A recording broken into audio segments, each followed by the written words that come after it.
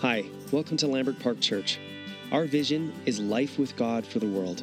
Our mission is to invite everyone to follow Jesus with us through redemptive community, intentional discipleship, and everyday mission. We're so glad you're here. Stay tuned for the podcast coming right up. Let's pray. Jesus, Father, Holy Spirit, thank you for your word. Thank you for this mysterious, faithful grace that you say to us in your word that all scripture is God-breathed. It continues to be the means through which you breathe out your revelation upon us. Continues to be the means by which you correct, rebuke, teach, and train us in righteousness, that we might be equipped, restored, to live as your people.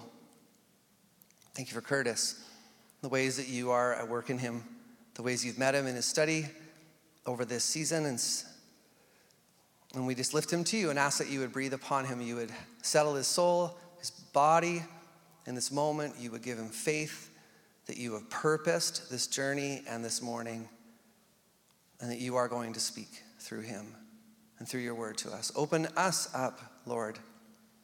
Help us to put down our impress me or I will judge you attitudes to just receive what you want to give us today. We need you, Father, Jesus, Holy Spirit. We need your voice, your revelation, your ministry, your grace today. So open us up to receive from you through your Son.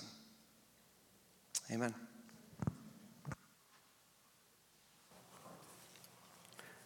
Good morning, friends and family, brothers and sisters. Let me start with a question. How many of you remember high school photo day? Now, how many of you remember high school photo day when you had the giant zit that showed up right here on your forehead? Anyone remember that? I am very aware that I have a mark on my forehead. Many of you have pointed it out to me, and I just want to name it and acknowledge that I might be a bit distracting here. So here today, guys, here.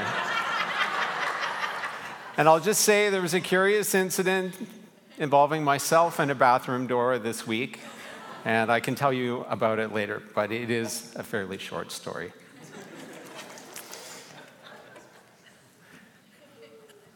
My name is Curtis, and my family and I have been a part of Lambert for around 15 years. It's been a while. I also have the privilege of serving as one of the elders in this church, and I currently serve as the chair of our board. Just to let to know, or for you to get to know me a little bit more, I'm married to Danielle, if you don't know. We're in the front row this week. Danielle's there with Lucia, my 20-year-old daughter, Elias, my 17-year-old son, and Everett, who's 14. And this marks the first Sunday that our family has been together in church for a few months as we've been away on vacation, and our kids have been working at Camp Homewood this summer on Quadra Island, and I just want to say it is really good to be back. It is really good to see all of you this morning. You've become a family to us. Lambert is an important part of our family's life. It's a place where we've experienced God at work in our own lives and in the lives of others. It's a place where we've made some of our closest friends, a place where we've been ministered to, and where we've found opportunities to serve others. And this being September, it's the start of a new month. And as Scott has pointed out already, chances are, or actually I think we know now, that there are some new faces in the room and online. We've all experienced the awkwardness of being the newcomer. I certainly have. And I just want to call out that it doesn't last forever. For those of you who are new here, online, in the room, I really hope deeply that you experience a warm welcome here today. And I hope that we'll see you again. During the week, I work as a clinical pharmacist in the intensive care unit at Victoria General Hospital. That's my day job. And most people, when I say that, they don't really have a mental image that comes quickly to mind about the type of work I do. Most people don't think about pharmacists working in hospitals at all, let alone the intensive care unit, so it's okay if you don't have that picture. Put very simply, I oversee medication use in the sickest and most complex patients in our hospitals, and I make sure that they're getting the right medications at the right doses at the right time, and that we aren't seeing new problems emerge because of medication use. I also have a role in conducting research and providing experiential education. I take learners in my job commonly, people who are learning about clinical pharmacy practice. Lucia, my daughter, describes me as a drug dealer for the nearly dead, which has some truth to it. I have a unique job, and I am really thankful for it every day, nearly every day. The opportunity to help people, often in their darkest hour, really is a privilege. But I have to say, the stories of hardship that bring people to the ICU can be unimaginably brutal. This is relevant for me to say to you today because my day job, probably just like your day job, it shapes how we see, how we read Scripture, and today, especially the Psalms, which I'll be speaking from. Life can be incredibly hard, much harder for some than others. Life doesn't seem fair, and worship of God fundamentally should not, it cannot, spring up just from happy times and the pleasant feelings that are fleeting. But I'm jumping ahead a little bit. The passage I'll be preaching on this morning is Psalm 134, the final psalm of the Psalms of Ascent, and my sermon is the final sermon in the series that we've been journeying together through this summer that we've called Steadfast Songs. As we've heard from each of our speakers, the Psalms of Ascent are a collection of 15 psalms or songs that the Israelites would have sung on their triannual pilgrimage to the temple in Jerusalem. And they would have done this for 3 times a year for the 3 Jewish feasts. 2 in the spring for the festival or the feasts of Passover and Pentecost, and then 1 in autumn for the Feast of Tabernacles. I want to give a shout out right now to the preaching team who have taken us on this journey for the last 15 weeks. Scott, Aaron, Janet, Carly, Priscilla, Kate, Siobhan, David, John, and last week our own Moldova team. Thank you to each person who has stood up here and preached. I think I can speak for all of us in saying your words have blessed us, deeply blessed us, and have brought us life. And I think that's true for this church. And I think that the words that have been spoken up here are going to carry forward into the fall and into the months and years to come.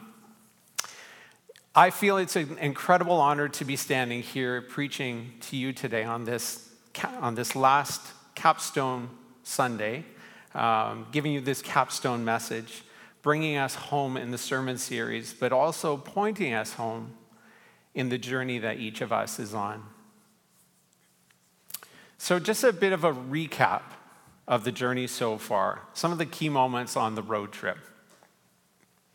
We started in Psalm 120 with a turning point when we see the lies that our lives are surrounded by as we sojourn in lands foreign from God, and we decide it's time to go. So recall verse 5 in Psalm 120, how I suffer in far-off Meshech. It pains me to live in distant Kedar. Along the way, we've been reminded that God is where we find our faithful protector, not the mountains around us or anything or anyone who dwells in them. We've been reminded of our call to worship God, not because we feel like it, but because our decision to worship him orients us properly before our Creator. We find our place as servants of our Master, awaiting his mercy. We've heard about the raw heartache experienced by God's people, clear evidence that life does not always go easily for his servants, despite his promise to protect us from evil, this protection being like the mountains surrounding Jerusalem.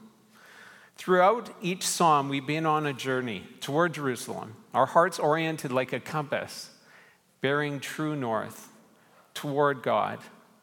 And today, we've reached the final psalm, and we've arrived in Jerusalem. So without further ado, let's read from Scripture our passage for this morning.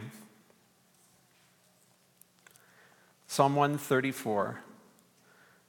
Praise the Lord, all you servants of the Lord, who minister by night in the house of the Lord.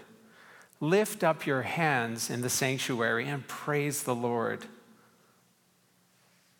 May the Lord bless you from Zion, he who is the maker of heaven and earth.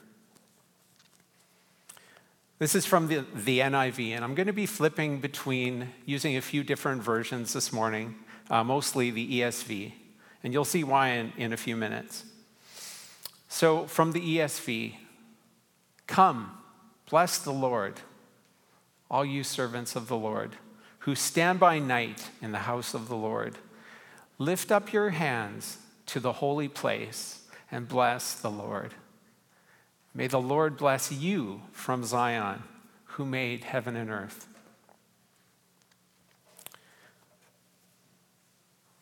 Let's pray together.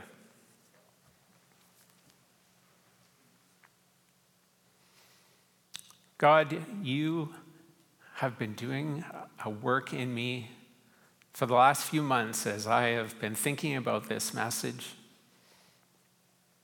as I've been reflecting on how I can preach your word to the people in this room, to the people online right now. I have my own hopes for how my words will land today, and I lay them down and I ask you to do your work through me. I pray for your will to be done, for your word to be spoken today, for your word to land, to be burned in our hearts. Pray for those who struggle like me on Sundays just like this to stay focused. I pray that you would draw our attention to you this morning and let us hear only from you, not me. Let us hear from you. Pray in your name. Amen.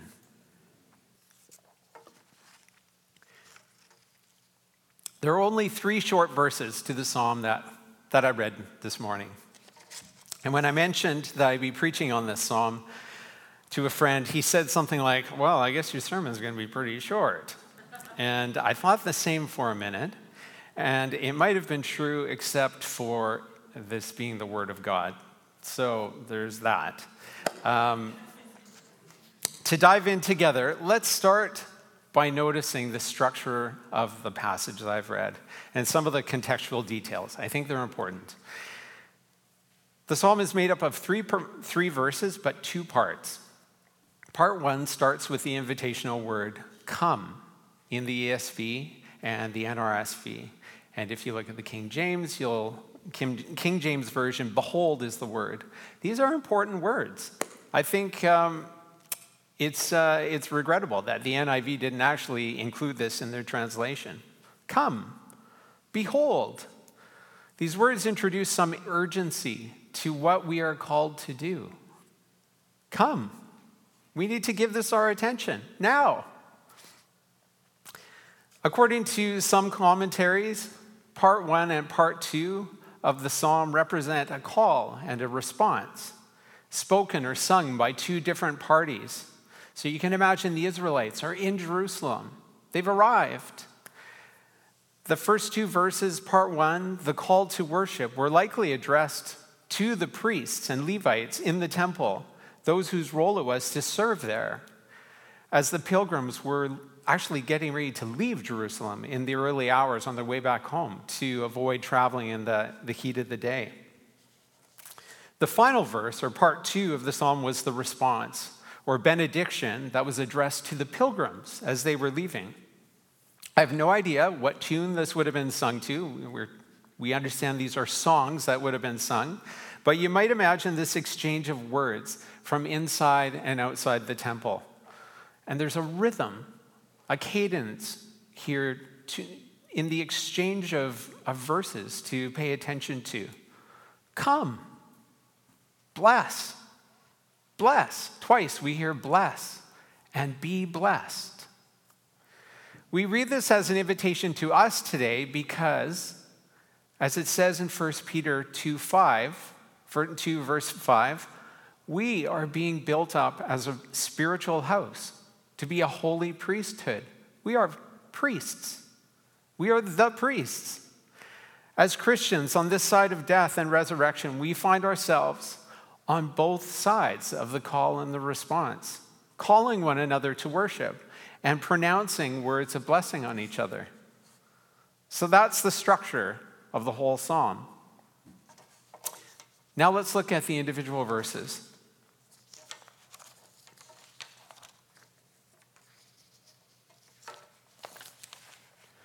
Oh, I've arrived at my first glitch.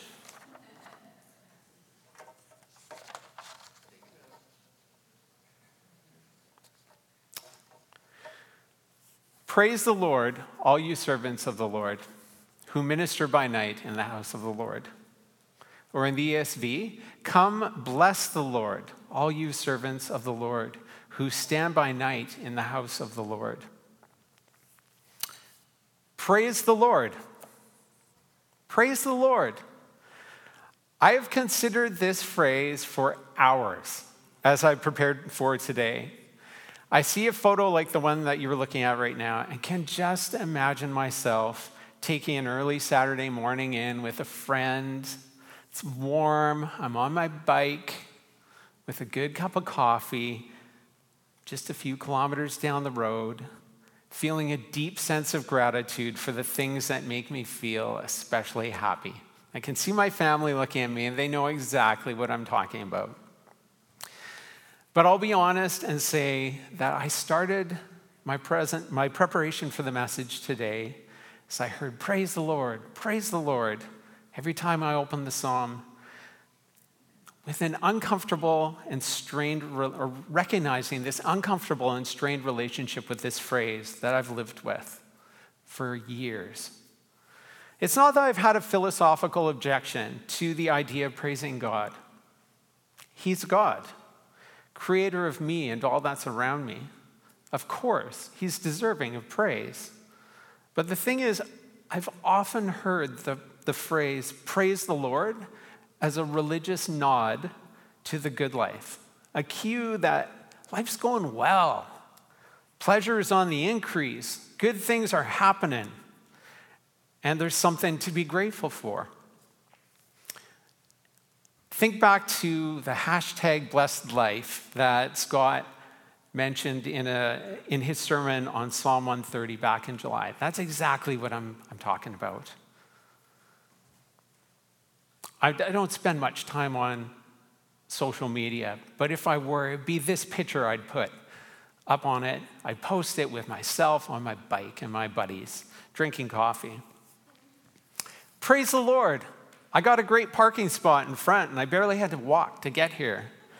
Praise the Lord, my business is having a great year.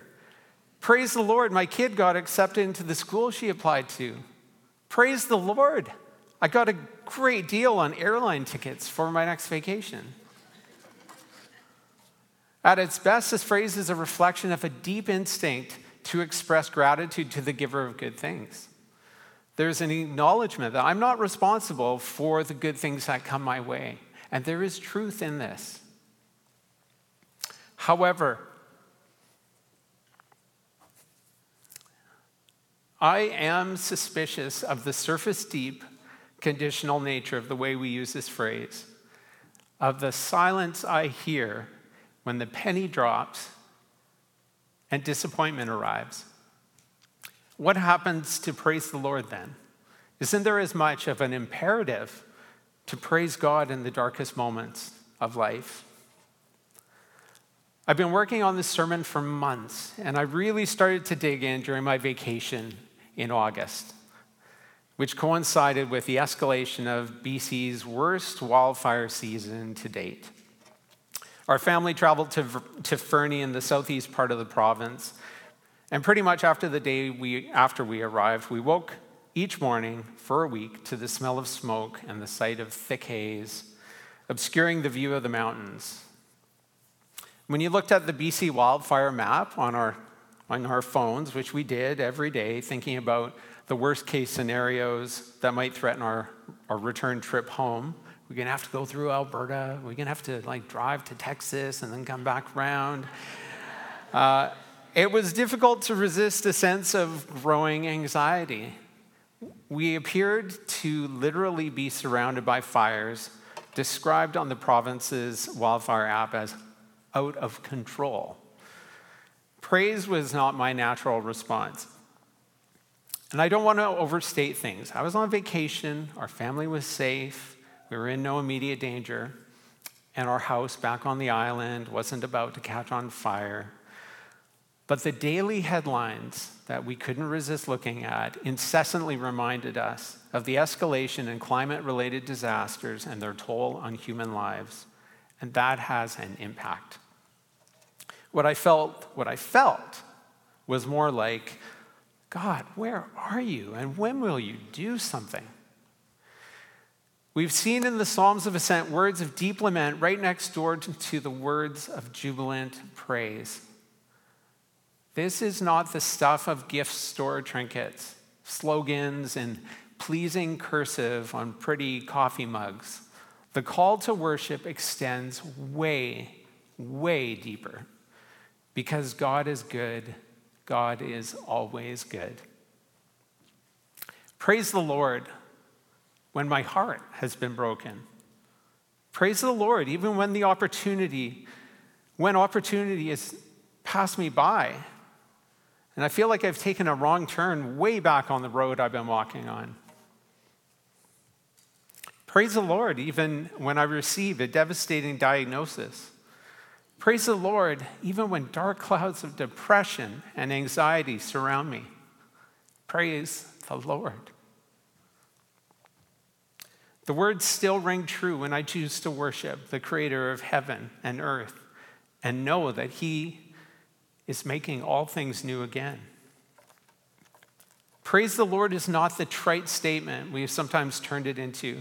It's not code for life is working out for me right now.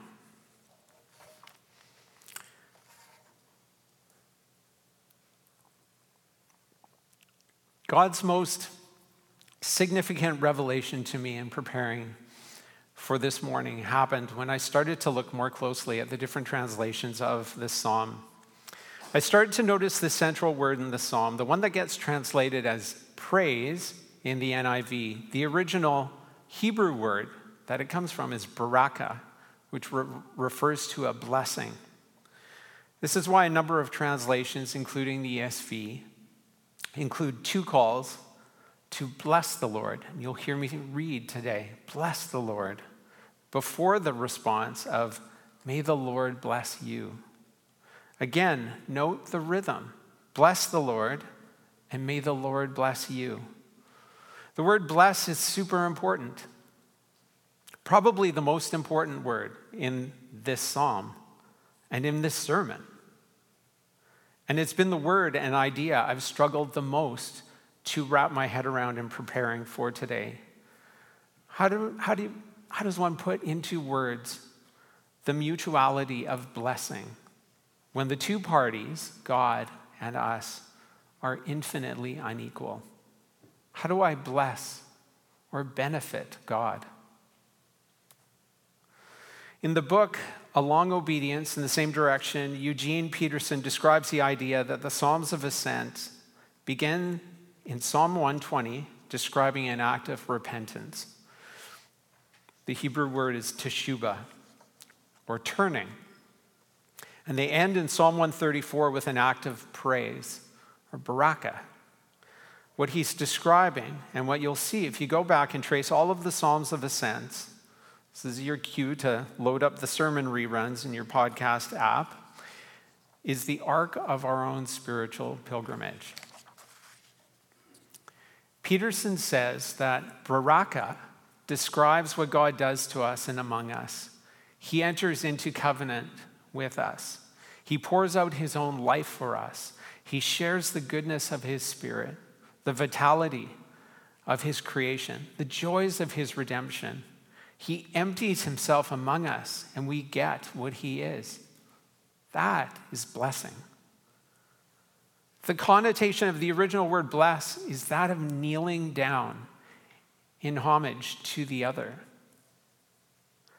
Peterson describes God getting down on his knees among us, getting on our level and sharing himself with us. This is the eternal life. Life in the fullest that is available to us through Jesus. And we respond to God. We bless God with what we've been given. It is an exchange of the contents of the soul, as per Johann Peterson, who's quoted by Eugene Peterson.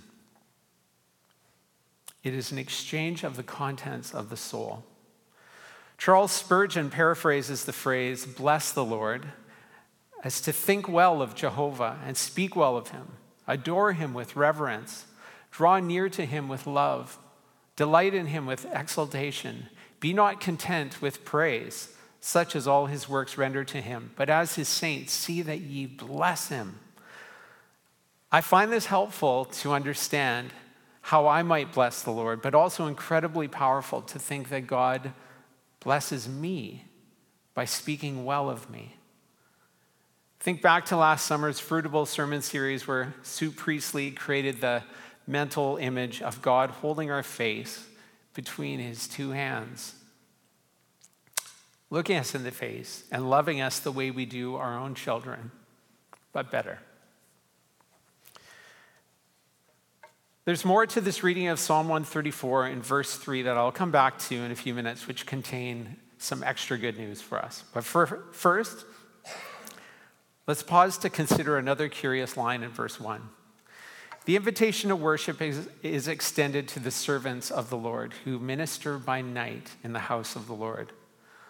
Why mention ministering at night? It's kind of weird. Why not invoke the daylight when we've been restored by sleep, have fresh energy and can see things clearly?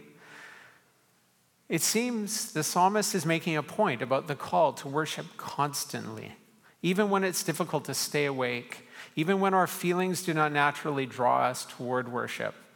It's a choice we make. This isn't the first mention of nighttime in the Psalms of Ascent. Recall in Psalm 130, verse 5 and 6, I wait for the Lord, my whole being waits, and in his word I put my hope. I wait for the Lord, more than watchmen wait for the morning. More than watchmen wait for the morning. It's not that nighttime is prime time for worshiping God. It's a time often to endure, not to relish. It strikes me that this curious phrase serves as an urgent invitation to us to give praise to God even when we feel we've done enough, when we are exhausted, when we feel surrounded by darkness and long for the daylight. Come, praise the Lord, all you servants of the Lord who minister by night in the house of the Lord. The invitation to worship continues in verse 2 and now includes a command to lift up your hands in the sanctuary and praise the Lord. The ESV differs slightly by saying to lift up your hands to the holy place. The holy place, probably a reference to the inner sanctuary, which was off limits to most, giving a direction to where our hands should be lifted. Some of you may think the whole practice that we call worship a bit strange. And I get that worship is not just the 20 minutes that we spend collectively singing songs together with the worship band on Sunday mornings, but that is what I'm thinking about right now. On a completely objective level, there is something a bit strange about singing songs to an unseen being. There's something a bit strange about speaking inaudible words of prayer and not expecting necessarily an audible response. There's something a bit strange about closing our eyes, lifting our hands upward for no apparent reason.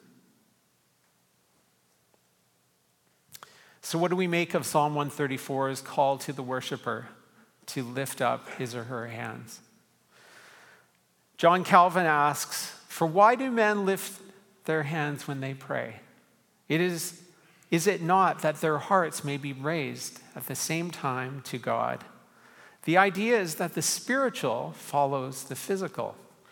Recall the invitation to worship God, specifically mentioning those who serve at night, those who face a challenge and who really need to choose to worship.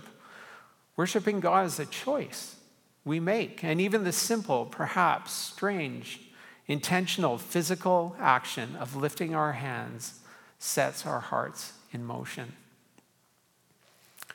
Raising my hands in worship doesn't come easily to me. I wasn't born a charismatic, though maybe I'm on my way. But it means something to me, and it changes me when I do it as a physical act of both surrender and offering. When my hands are open before God, I'm offering up my most immediate tools for protecting myself with. I'm vulnerable.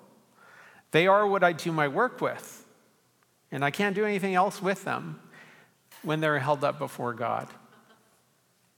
So when my hands are raised before God, it's both a statement of surrender and offering.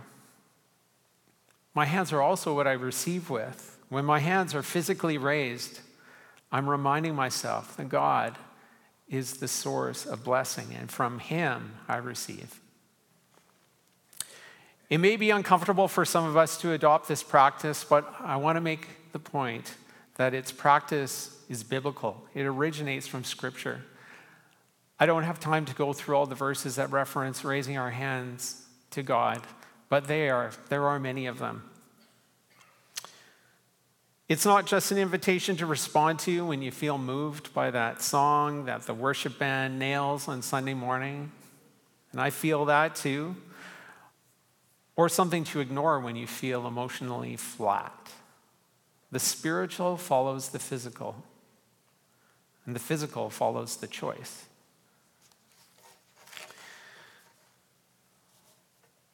Moving on to verse 3. "May the Lord bless you from Zion, He who is the maker of heaven and earth." I'm going to use Zion and Jerusalem interchangeably. They are the same place. May the Lord bless you from Zion, or from Jerusalem. Not in Jerusalem, from Jerusalem. God's blessing isn't something just for those in the temple. It goes outward. It radiates. It follows the Israelites to the places where they come from. This is reminiscent of another time when we read of God's blessing being projected outward. In Genesis 12:3, "I will bless those who bless you, and whoever curses you, I will curse, and all peoples on earth will be blessed through you." And after Jesus' resurrection, when the apostles ask him if now is the time he's going to restore the kingdom to Israel, he says in Acts 1:8, "You will receive power when the Holy Spirit comes on you, and you will be my witnesses in Jerusalem and in all Judea and Samaria and to the ends of the earth." This is the gospel, or the good news of this passage. God's blessing goes out from Jerusalem. It was his plan all along, and what Jesus made possible through his death and resurrection. And returning to an idea I alluded to earlier, recall what I mentioned about what it means for us to bless God. That one definition of the word bless is to speak well of. So according to this passage, at least one aspect of God's blessing is him speaking well of us. Pause and reflect on that. God blesses us by speaking well of us. Think of all we do in our day-to-day lives for the praise of those we esteem. Parents, mentors, teachers, supervisors. Now reflect on the reality that the Lord of the universe knows us, truly knows us, and would speak well of us.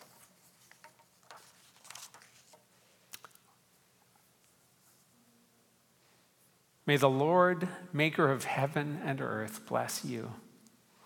These words hold incredible power. Finally, we read that this blessing is from Jerusalem. Jerusalem, the most famous city in the Bible.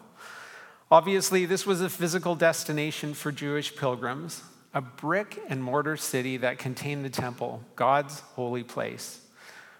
But what is the significance of Jerusalem to us today? I think there's significance to the fact that the creator of heaven and earth, the maker of the universe and the galaxies within it, chose to reside in a specific physical location with us on earth. God had GPS coordinates. It's a crazy idea. And aside, if you've been to Jerusalem, you'll know that the mount in Mount Zion seems like a bit of hyperbole, with the highest point being around 765 meters above sea level. This is hardly a mountain. Mount Zion is more like a big hill than a mountain, surrounded by similarly sized hills. It is a super fascinating city, don't get me wrong, and it has a rich and complicated history.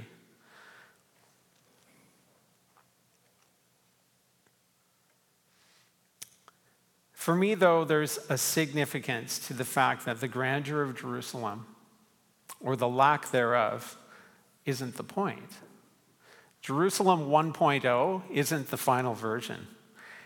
And again, like so many other instances in the Bible, we see God using the unexpected, the unpredictable, to manifest himself. Back to the point, though the source of the blessing spoken of in verse 3 is the Old Testament city of Jerusalem, a physical place on this earth, this city has a future existence that is unspeakably more beautiful. We read about it in Revelation 21. I saw the holy city, the new Jerusalem, coming down out of heaven from God, prepared as a bride, beautifully dressed for her husband. And I heard a loud voice from the throne saying, "Look, God's dwelling place is now among the people, and he will dwell with them. They will be his people, and God himself will be with them and be their God." And further along in the same chapter, I did not see a temple in the city, because the Lord God Almighty and the Lamb are its temple. The city does not need the sun or the moon to shine on it, for the glory of God gives it light, and the Lamb is its lamp. The nations will walk by its light, and the kings of the earth will bring their splendor into it.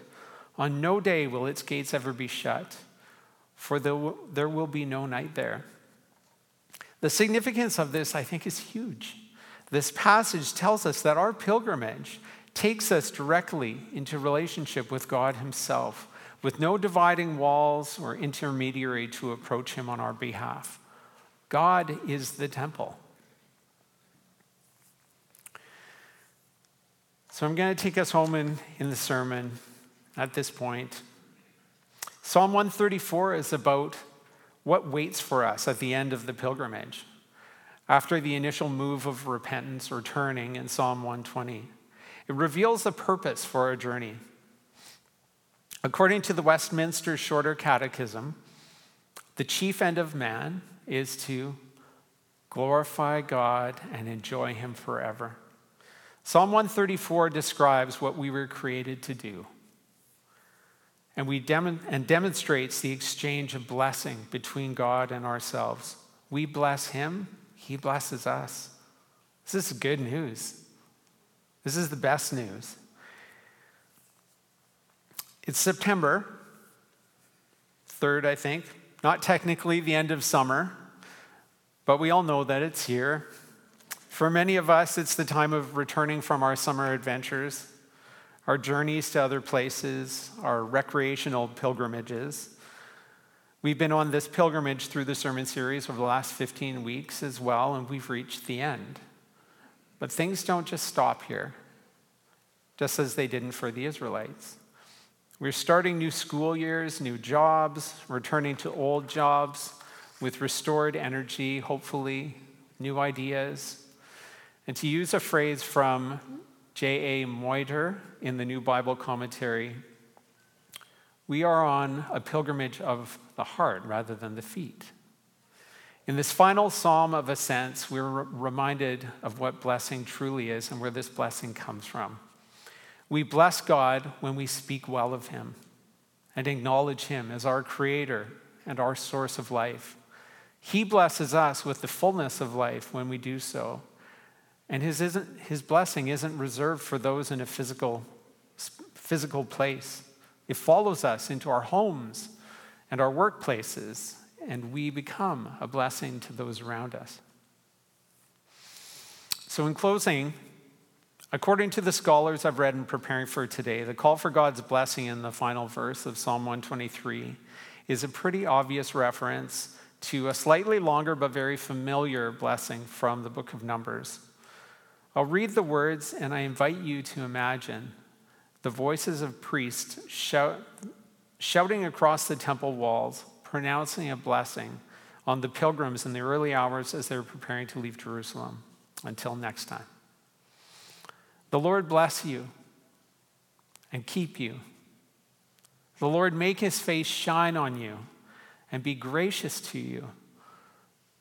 The Lord turn his face toward you and give you peace. Brothers and sisters, fellow pilgrims, as followers of Jesus, we are members of the holy priesthood. And the call to worship, to give and receive blessing, is for us. This short little passage is packed with good news gospel. Come, bless God, now and always, not just when we're feeling it, recognizing he is the very source of life. Come, surrender, and receive blessing, which is life and love in its fullest sense from our Creator.